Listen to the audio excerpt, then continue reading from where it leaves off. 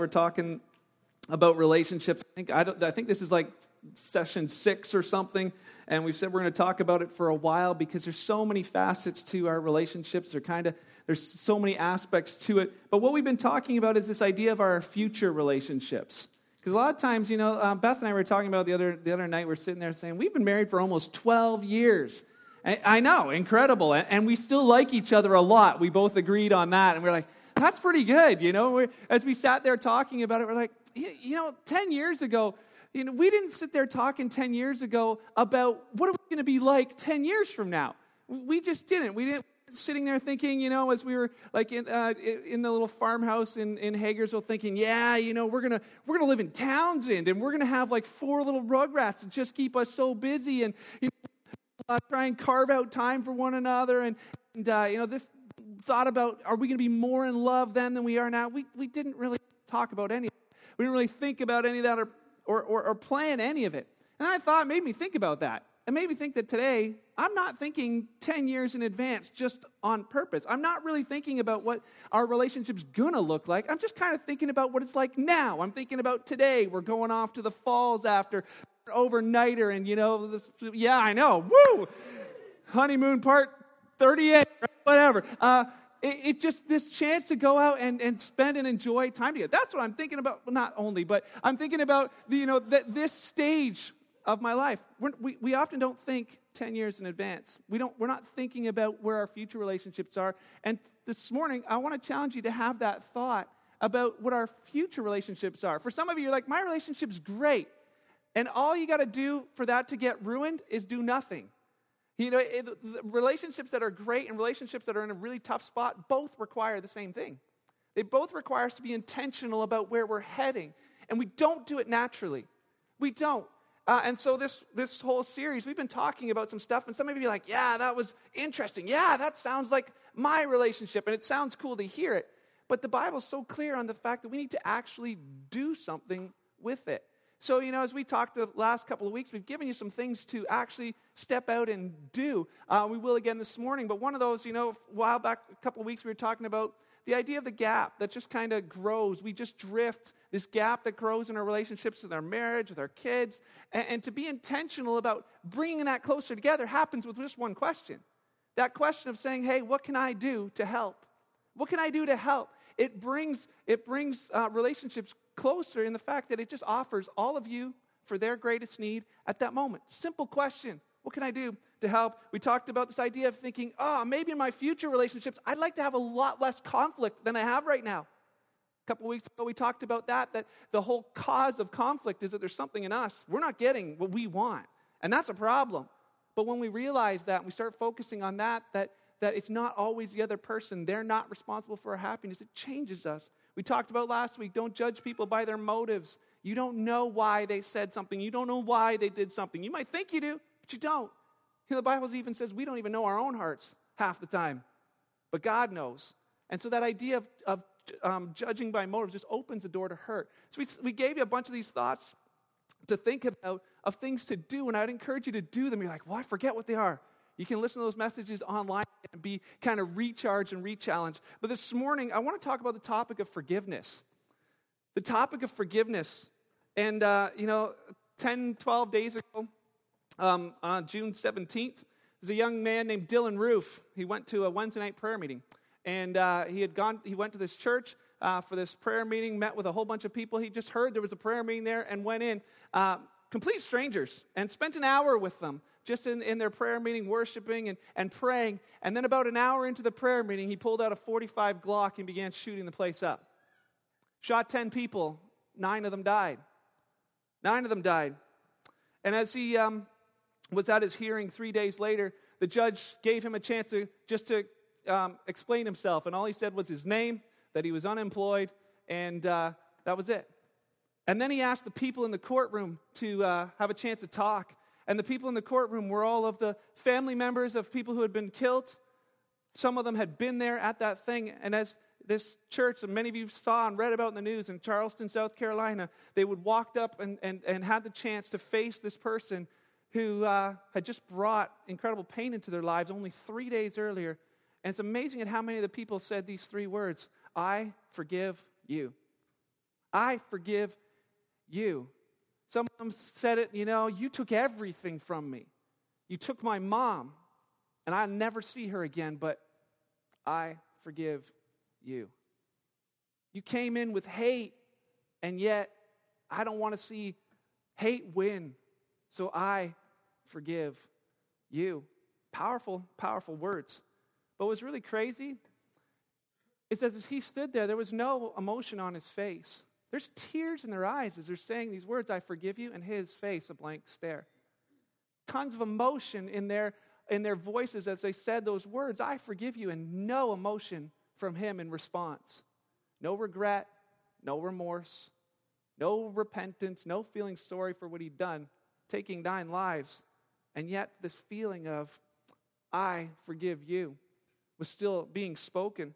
And it's crazy, and in the weeks that followed that, there's been this major debate going on right now about whether those people were allowed to forgive him. He's not sorry. How can you forgive? How can you forgive on behalf of people who died?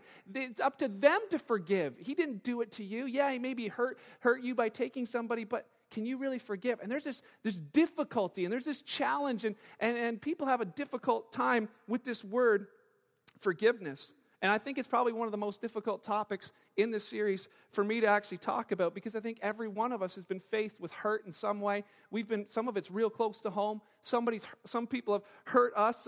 Maybe it's something to similar level, but something's happened in our lives that requires a response.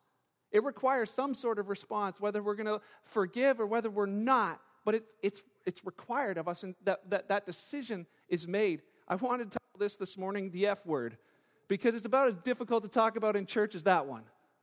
This idea of how it faces us is like, how do I deal with this topic of forgiveness? Because most of us, we have those opportunities, and sometimes we're able to forgive, and sometimes we're just not. And this topic of unforgiveness, for many of you, as I even mentioned that, there's 100 different definitions of what that means in your head, because we say the words unforgiveness. You don't get a dictionary definition come into your head. You get a story. You got a face, and you got a person, and you're like, ugh, yeah, I know that I'm supposed to forgive, and yet I don't know that I can. Forgiveness, the actual definition, it's the action or process. It's the verb. It's the doing of forgiving. And forgive is this. Just listen to this. It says stop feeling angry. Stop feeling angry. That word feeling, think about that for a second. Forgiveness is to stop feeling angry or resentful towards someone for an offense, a flaw, or a mistake. To cancel a debt. To forgive. To stop feeling angry or resentful towards someone for an offense, a flaw, or a mistake. To cancel a debt. For many of us, we hear this word forgiveness, unforgiveness. It's like it's complicated. It's like your Facebook status. You're thinking about it right now. You're like, yeah, okay, Mark, I already don't like this because you know what you're talking about, and well, my situation, it's complicated. Because when we talk about forgiveness, especially when it comes to real close relationships like your family, it's difficult because it brings up all kinds of other questions. Like this, is forgiveness internal or external? Is it an action or is it a feeling?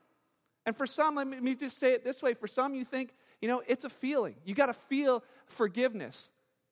And for those, you'd say, you'd be like, okay, you know what? I'm going to forgive. That person wronged me. That person at work, the person in my family, I forgive them because I don't want to hold anything against them. But I ain't telling them. I don't want them to know. I don't want them to think that what they did was okay and they can just get off the hook scot-free. So, yes, I forgive them here. I feel like a forgiveness, but I ain't telling them. So it's internal, but not external. On the flip side is also true. You have people who say, you know what? Oh, that person hurt me. All right, fine. I know I'm supposed to forgive, so fine, I forgive you. There, I said it, and see the way, to plan revenge. I forgive. External, but not the feeling of internal. So which is it? Does forgiveness mean that I just got to treat them the same? Should I treat them as if everything is okay? Is that what forgiveness is? Does it mean that what they did was okay? If I forgive them, does it mean that I got to forget what they did to me? Does it mean that they shouldn't be punished for what they did? And like all these questions brings this up. It's complicated. And as I was looking at forgiveness things online, I found like at least 50 different quotes, and they were put on nice little pictures. There's a rose with a quote, and there's a stream with this quote. Unforgiveness is like letting someone live rent-free in your head. And like, oh, that's clever, but it doesn't help me to forgive anybody. And so I thought we could show you 25 cool little quotes, but it doesn't actually empower you to do anything. And the Bible talks a ton about forgiveness, and I wanted to this morning just touch on this thing and just allow Holy Spirit to kind of do in our hearts what he needs to, but to give you some thoughts of what do I do with this. Matthew chapter 18, if you have your Bibles, grab them, go there, because this is not what I'm talking about this morning. This is what he talks about in the Word. And in Matthew chapter 18, let me just give you a quick heads up on where this conversation we're about to look at started. So if you go back, and we talk about reading in context, this story, it appears that it starts in chapter 17. Peter is hanging out, and all of a sudden, some of these religious leaders, and they come and say, hey, Peter, you guys give money to the church? And Peter's like, yeah, I think we give money to the church. Why? And he's like, well, we want to know. And he's like, okay, well, I'll just go and ask Jesus if we're supposed to give money to the church. So he leaves them and he goes into the house. So maybe they were talking on the front porch, but it says Peter goes into the house where Jesus is. And he's about to say, hey, Jesus. And Jesus stops him and says, hey, Pete, you think you think we're supposed to give money to the church or not? And he says, he asks this question. Peter's like, were you hearing? You couldn't have heard, but you know. And so Jesus says to Peter, you know what? We don't want to offend these guys. You know what? We know what the truth is, but here's what we're going to do. Go grab your fishing pole, go fishing in the lake, catch the first fish, open his mouth, there's going to be money inside it, and then just go and give that to the church. And Peter's like, all right. So he goes out, and some of you are like, man, why doesn't that happen anymore? I should have stopped at the Grand River on the way here and cast in a line and put it in the offering. Would have been great. So Peter's kind of gone. He's gone. And it says at the beginning of chapter 18, it says, at the same time.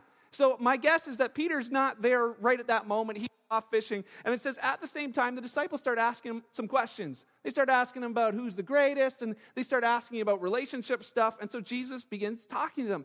And he begins giving them like bullet points of, hey, this is a little thought on serving others. And he's like, Matthew, you writing this down? Matthew's like, I got it, I'm writing it down. And so he's writing down about, this is about serving others. And then this is about who's the greatest. And he brings a little child in, and he talks to him. And then he says, this is the process of forgiving other people. This is kind of what it looks like to forgive. And Matthew's writing it down.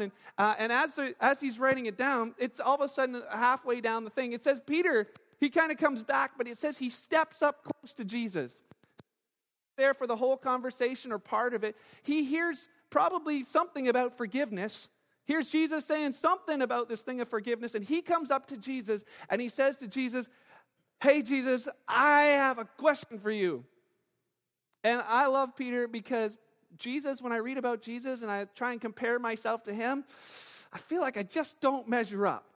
But then I find Peter and all the dumb things he says and the things he does, I'm like, yeah, I'm like that guy, right? And I think a lot of us are. We can look at Peter and think, man, I'm so glad he's in the Bible because he says all the stuff people are really thinking. And he asks the questions that everyone else looks at him like, Peter, that's a dumb question, but I probably would have asked it. And so Peter, he asked this question, and I think a lot of us would have asked this question. And it says in verse 21, Peter came up to him, came close to him and said, Lord, how often should I forgive someone who sins against me? So Jesus, I know you're talking about this idea of forgiveness, and I get that, but what about me? What about me? How often should I forgive someone who sins against me? And it's kind of this question that we have. It's this question of, in light of my situation or my circumstance, how much forgiveness do I owe the other person? Jesus, I know you're talking about this thing of forgiveness, but my situation's different. So I want to know about me. And this happens because as we started talking about forgiveness, instantly the things start flooding to your minds of the people that you have grievances with, the people that you can't forgive, the things that happen to you that you're like, I don't know why I'm thinking about, I don't even want to think about them this morning. And it comes to this question, yeah, Jesus, that's great, forgiveness, but what about me? What about my situation? And so Peter asks him, he's kind of looking for some clarity, I would think, and looking for some justification maybe. Okay, Jesus, yeah, you said that about, forgiving a brother, but my situation's a little bit different. He says this, Peter came to him and asked him, Lord, how often should I forgive someone who sins against me? And then he kind of gives him a thought, 7 times? Should I forgive him 7 times? And as I'm thinking about this, it's kind of that scenario that goes through our head. How much do I have to forgive my husband? Do I have to forgive that bully at school? How much do I have to forgive? And Peter's probably asked the question. He's like, Jesus, okay, how much do I have to forgive this person, And he's like, Jesus, you knew about the money. You know who it is. Wink, wink, right? Maybe even looking over at one of the other disciples. Maybe it's James and John. He's like, those guys are just nutcases and they drive Peter crazier. He's like, how many times do I have to forgive? And Matthew's writing it down. He says, Jesus, you probably know the guy, but, here's the thing, Jesus, this isn't like a one-time deal. This is ongoing. Do I have to forgive him 7 times? See, he hurt me and he hurt me and he hurt me. Do I have to keep forgiving him? I think 7 times is pretty good. That's a whole week's worth of forgiveness, Jesus. Wouldn't you agree? And Jesus is kind of looking at him and, saying, oh, okay. And we think the same way sometimes. Here's that person at work or spouse, and we're like, I forgave them. I already did. You know what? I forgave them, and they did it again. Do I have to forgive them again? So Jesus is talking to him as Peter says, you know what? My situation, what I'm dealing with, it's different, Jesus. 7 times enough? Jesus says to him, no, not 7 times, but 70 times 7. 70 times 7 is Peter's probably thinking like us. We're like, oh, good. There is a number. There's a limit of how much I have to forgive. And so he probably whips out his stone abacus because they didn't have calculators back there, and he's moving the rocks around to find out, and he's calculating as Jesus has just kind of let that hang there. And he goes, that's 490 times. Minus the 7 that I've already done. That's 483 more times I got to forgive those guys. And then I've done what I needed to do. Then I'm justified in that I've forgiven him enough. And Jesus isn't actually giving him a number. He's actually making him aware of the unforgiveness that's still in his heart. As Peter begins to ask and say, hey, 7 times, Jesus is saying, listen, Peter, the idea about this isn't keeping track. That's not what this is all about. Because keeping track of what's been done to you, 7 times, 8 times, whatever it is, it leads to and this idea of how much unforgiveness or how much forgiveness you owe them. And it's this idea of the thoughts turn to unforgiveness, turn to bitterness, turn to a grudge. Talked about this last week. We put people in a box because that's how they always do things. It's what they're always going to do. And then we pile on with this grudge and we lock it shut. We don't let our husband out. We don't let our wife out of that box. They have no chance to fix our relationship at all because we know what they're like. I'm not forgiving them again. No. Grudge is a persistent feeling. There it is again. Persistent feeling of ill will or resentment resulting from a past insult or injury. There was an insult, there was an injury, there was a hurt, there was a reason. That feeling's still there. And it's persistent. It doesn't really go away. William H. Walton said this, to carry a grudge is like being stung to death by one bee. Carry a grudge is like being stung to death by one bee. Keeping track, counting 7 times, 8 times, 9 times, skip a few, 488 times, 489 times. You do it one more time, and it's on, right? And there's this idea of counting and keeping track. That keeping track turns into things like they always, they never. We never give them the chance to actually change. So my question for you this morning is, are you holding a grudge? Are you currently living with unforgiveness in your heart? Well, I don't know. Well, we have a grudge test this morning. I'm gonna just give you seven statements. You just answer yes or no in your head, preferably, to them. Do you keep as much distance as possible between you and that person? Somebody who's hurt you. You live as if he or she doesn't exist or isn't even around. Maybe they're in your house. I don't trust him at all. I don't trust her. I find it difficult to act warmly toward them. I avoid him or her. I cut off the relationship with him or her, or I withdraw from him or her. If any of those you can answer yes to, there may be a grudge. For some of you, you're like, I never hold a grudge. I get even. I don't have time to hold a grudge. You know, ever heard the statement, revenge is sweet?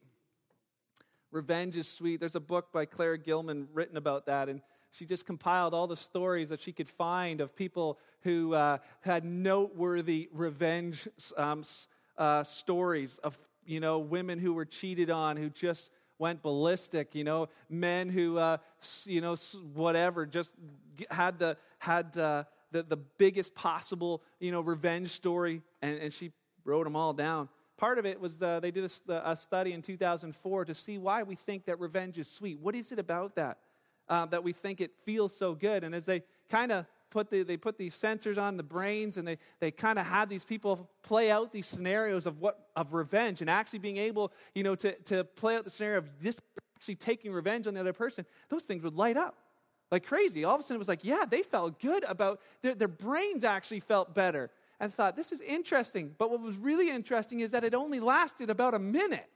And then they no longer felt good anymore. It was this high rush of yes, and then no. And as they were doing the research, they realized revenge is sweet, but not as sweet as you think. And through their research, they figured out that men were more prone to taking revenge than women. And that they enjoyed it more. That for the men, it lasted almost 2 minutes. This enjoyment, this rush in their head. They also realized that men are far more likely to take revenge in almost every area. At work, in sports, and in driving. I was thinking about that. It's true, Beth and I will drive, and, that guy behind me with his high beams for that last kilometer, and I'm just like, that's it. I slow down until they pass me. I'm going 60. They bust around me. I don't care how fast they're going. I'm catching up. Maybe it was you. And I'm putting my high beams on, at least, until you have to turn off somewhere. And I'm like, grr, and she's looking at me like, what is wrong with you? I'm like, they shone their high beams in my, and she's like, and you are doing, and I'm like, that's at least for 2 minutes. What is that? It's men, and some of you are like, yeah, that's my husband, but I'm not done yet. In the study, they found that men are more likely to do it more often, but women, not quantity, but quality. They think about it longer, and they make sure it's awesome. And they write songs about it, like I took a key to the side of his four-wheel drive, took my Louisville Slugger to both headlights, and they're more devious, they're like peppering their husband's food with laxatives and, using his toothbrush to clean the toilet bowl and then putting it back in. And I'm not giving the wives any more ammo, but they think it through. And you know what's interesting? Because we just talked about this idea of feelings. It feels better for a little bit, but not in the long run. And for some of you, you're like, I don't know if I have revenge. We have a test for that. So if you could, I'm going to give you 5 statements and just ask yourself, if you have any of these feelings, like I'll make him or her pay. I wish that something bad would happen to him or her. That guy at work. I want him or her to get what she deserves. Your brother or sister. I'm going to get even. Spouse, maybe. I want to see him hurt. I want to see her miserable. If you have answered yes to any of those, you may have some revenge inside you just weren't really aware of till this morning. And as I think about Peter kind of going through these questions and this conversation in his head, Jesus, 7 times, he's counting, he's keeping track. It's leading to the grudge, leading to revenge. Jesus kind of keeps going and maybe stops him and says, Peter, you're asking the wrong question. See, you came and asked me about forgiveness because you think your scenario is so different than everything. But he says, you're actually asking the wrong question. Let me tell you a story. And he tells him this story, and you can follow along. Matthew chapter 18, verse 23. He says, Peter, the kingdom of heaven can be compared to a king who decided to bring his accounts up to date with his servants who had borrowed money from him. And in the process, one of his debtors was brought in who owed him millions of dollars. And when he talks about this millions of dollars, Jesus exaggerates this story. He makes it huge to make a point that it's like, hey, you know what? I'm not necessarily talking about one person, but I want you to realize the brevity of this topic. He says this is millions. So I just want you to picture for a second. that today, maybe you know, in the financial courses, you've been tracking your spending, you realize, I owe thousands to Visa. Up that. Let's just up that to like $1 million. You owe $1 million, forget it, let's say $5 million. You owe $5 million and you work at max, right? And so you're in this spot where you can't pay. And this is what he says. So in the process, one of the debtors was brought in who owed him millions of dollars and he couldn't pay. So his master ordered that he be sold along with his wife, his children, and everything he owned to pay the debts. And they're probably thinking, Jesus, you're not allowed to sell women and children. That's against the law. But they could think, well, maybe this king was not from Israel and he's just really corrupt and he's going to sell the whole family. When they sold slaves, the value he would have got in return was only about 1/10,000th of what he was owed. But the man fell down before his master and he begged him, please be patient with me. I'll pay it all. I'll pay it all. But the master was filled with pity for him and he released him and forgave his debt. Think about that. Think about this person who's like begging and pleading for forgiveness. I'll pay it all. I'll pay it all. And the king's like, I know you can't pay it all. You can't. That's why we're here, because you can't pay it. You're never going to be able to pay it. But he says he saw that and realized he has no chance to make it up to me, but I'm going to forgive. And when the man left the king, we think that's, great story. I think that's cool. It's not the end. It says when the man left the king, he went to a fellow servant who owed him a few $1,000s. And actually, the New Living translates a few thousand, but it's not really. It's actually a couple $100. It's about 2 days' wages is what this other man owed him. What he owed the king was about 275 years worth of wages, and this guy owed him 2 days' worth. When he realized that he couldn't pay, he grabbed him by the throat and he demanded instant payment. And his fellow servant fell down before him and begged for a little more time. Sounds familiar. Be patient with me and I'll pay it, he pleaded. But his creditor couldn't wait. He had the man arrested and put in prison until the debt could be paid in full. When some of the other servants saw this, they were very upset. They went to the king and told him everything that had happened. And then the king called in the man he had forgiven and said, you evil servant, I forgave you that tremendous debt because you pleaded with me. Simply because you asked me for forgiveness. Shouldn't you have mercy on your fellow servant, just as I had mercy on you? And then the angry king sent the man to prison to be tortured until he had paid his entire debt. That's what my heavenly Father will do to you, Peter, if you refuse to forgive your brothers and sisters from your heart. And I think about this story, we think about Peter kind of sitting there. And then after that, the next chapter just says in chapter 19, verse 1, it just says this. When Jesus had finished saying these things to Peter, he left Galilee and went down to the region of Judea, east of the Jordan River. No explanation, it's just like dropped this bomb on him and then walks away. And we're like, whoa. And Peter's probably sitting there thinking, and we're sitting here thinking, wrestling with this thought that he just leaves, because Jesus just introduced this idea of limitless forgiveness. Peter, what I'm calling you to is limitless forgiveness. And we're like, man, if it's me, if it's you, you're like, kind of sounds ideal, Jesus. What about my, oh wait, you just answered the question to what about my situation. That's kind of big. That's not the real world. This is why the Bible's not relevant anymore. We just want to write it off. What about me? What about my situation? The interesting thing is Jesus didn't only just talk about this, he actually did it.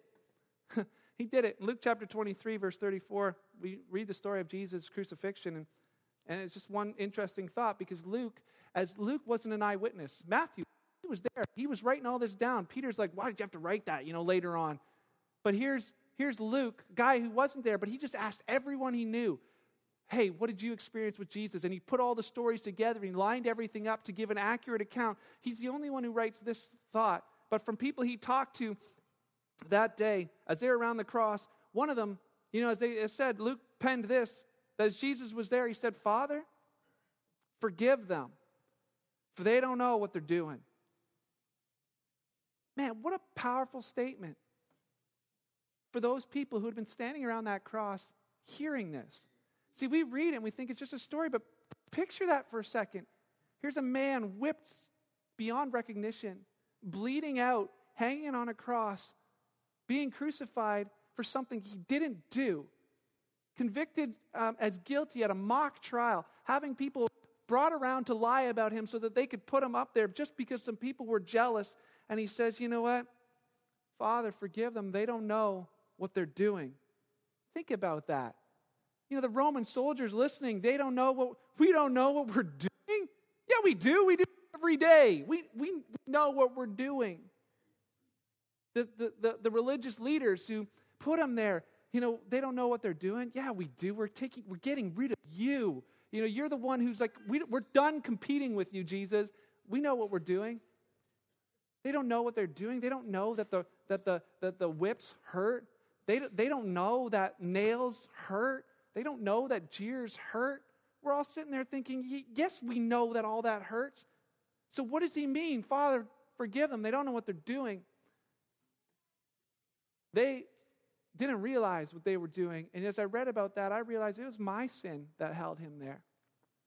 But he's saying the same thing. Father, forgive him.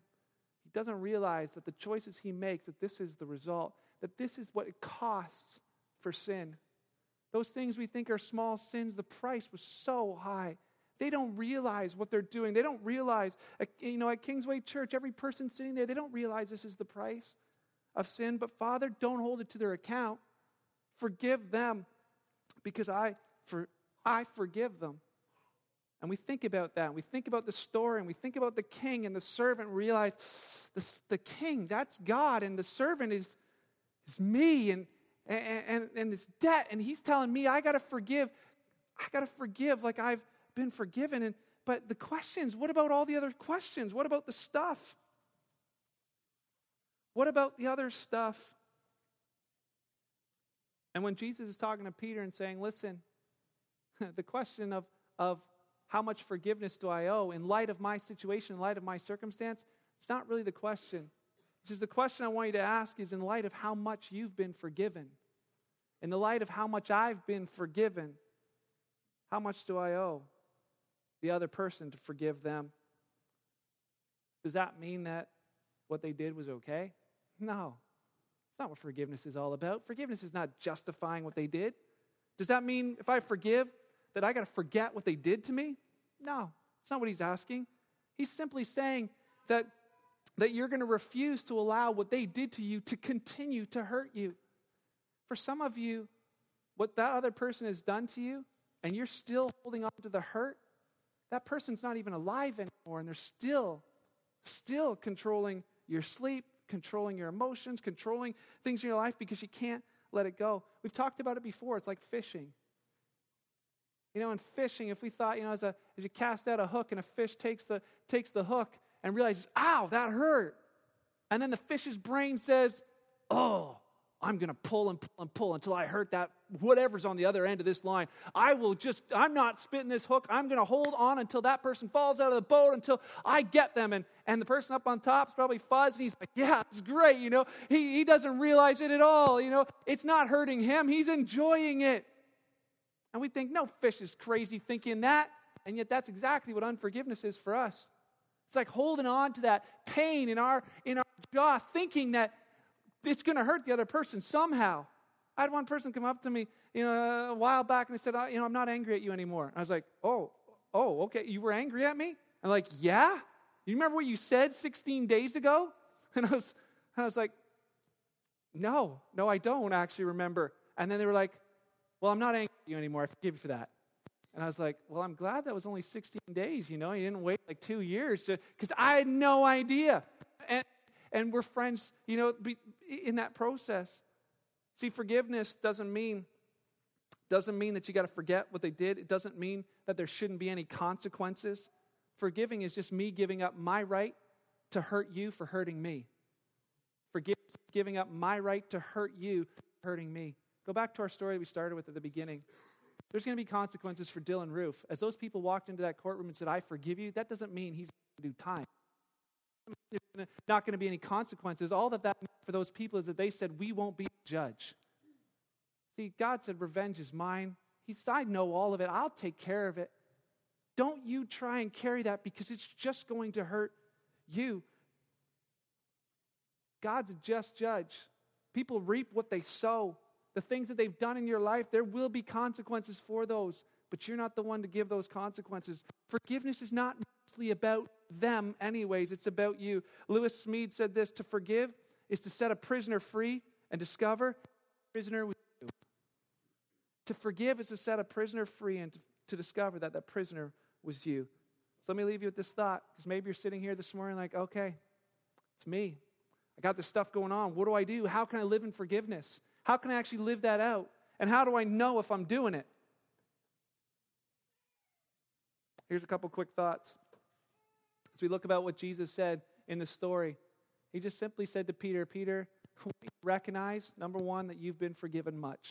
If you're taking notes, jot them down real quick. I'll give you some stuff to think about. Maybe you're like, I don't want anybody to know it's for me. Don't just write it down for your friend then. And, nobody will know. Recognize that you've been forgiven much. See, a lot of times when we think about, us and God, and we think, I'm a pretty good person, we don't realize the cost. The cross was the cost for my sin. It was the cost for your sin. It was the cost of forgiveness. We've been forgiven much. Jesus talked to them, and in Matthew, he wrote it down. The most famous sermon of Jesus was the Sermon on the Mount. In Matthew chapter 5 and Matthew chapter 6 and in Luke chapter 6, they have this account of these stories. And you know what Jesus said to them? He says, you guys have heard it said that an eye for an eye, tooth for a tooth. You've heard it said that the punishment's got to fit the crime. He says, but that's not what I say.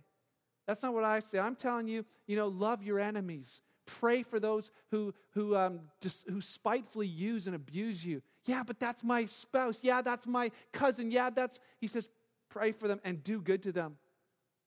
You want to know if you're able to walk out and live out forgiveness? Here's what they are. Here's what they are. It's choosing to do these things. Recognize that you've been forgiven much, and that's why we can forgive. Not because they deserve it. They don't deserve it. It's giving them the chance to not have to make it up to you, because they can't make it up to you. If your spouse has cheated on you, they can't make it up to you. This idea of forgiveness is not to defer consequence, that there's no consequence. It's just simply for the opportunity to restore relationship. Not a guarantee, but it creates opportunity for that to happen. It creates opportunity for future relationships. Recognize you've been forgiven much. Number 2 is this: choose to love. Choose to love. If you've been wronged, choose to love. The Bible describes love in 1 Corinthians 13 as it keeps no record of wrong. It's not like the accountant trying to figure out, what they wronged me, they're going to have to do this to make up for it. It just says, I'm not going to keep track of how I've been wrong. Number 3 is pray for them. When Jesus was hanging on the cross, it's the words he said, Father, forgive them. They don't know what they're doing. Yeah, that's Jesus. Of course he can do that. Read through Acts, you'll see the story of Stephen being stoned for just being a believer in Jesus Christ. Mock trial, lied about, same deal. Stones being thrown. Said, Father, please don't hold this to their account. They don't know what they're doing. They don't know the stones hurt? Yeah, they do. He says, but they don't know. They don't realize. They don't understand the hurt that they're causing. They don't realize, and forgive them. Praying for them. Praying for them. And the last thought is this: do good to them. Don't return evil for evil. In the story where all those people went to that courtroom and said, I forgive you, one of the women said, the reason we're here today to say these words with tears running down her eyes, I forgive you, is because I will not let hate win. I will not let hate win. And I want to encourage and challenge you for that thought. No matter what it is, no matter how difficult it is, don't let hate win. You have the opportunity to choose. And is it a feeling or an action? It's both. And which one's first? I would say probably the action, because most of the time if you wait to feel like forgiving, it ain't ever going to happen. But when you choose to walk out in it, it's amazing at how it changes. And here's the interesting thing. How do I know if I'm walking out in forgiveness? There's a test for that. I love this thought. It's not from the Bible even, but Michael McCulloch and Everett Worthington kind of wrote this paper on the science of forgiveness. There's tons more about forgiveness. We're not going to talk about how it affects your health and how it affects your moods and all that stuff. But they said this: by doing these different tests on people and trying to measure forgiveness, here's how they found out and figured out that if forgiveness was actually working in someone's life. And it was this: 3 things. If people were actually walking out in forgiveness, they had a decreasing motivation to retaliate against the offending partner. They weren't like, yeah, we're good. But they said something's decreasing. That thought, that feeling in me to get even is just getting lower and lower all the time. They said there was a decreasing motivation to maintain hostility and avoidance from the other person.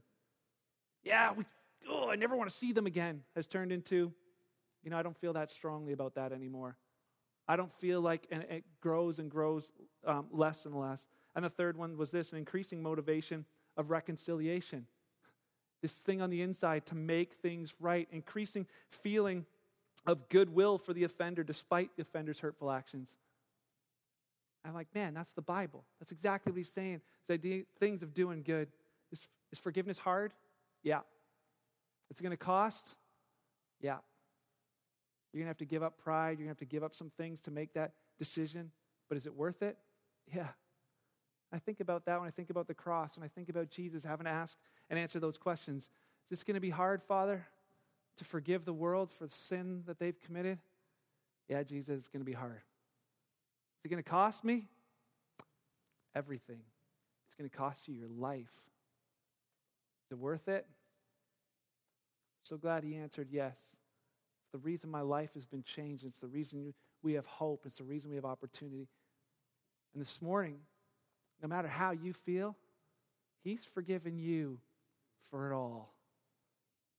It's that simple thing of that servant who said, hey, I'm pleading for forgiveness. He says, yeah, I'll wipe it all away.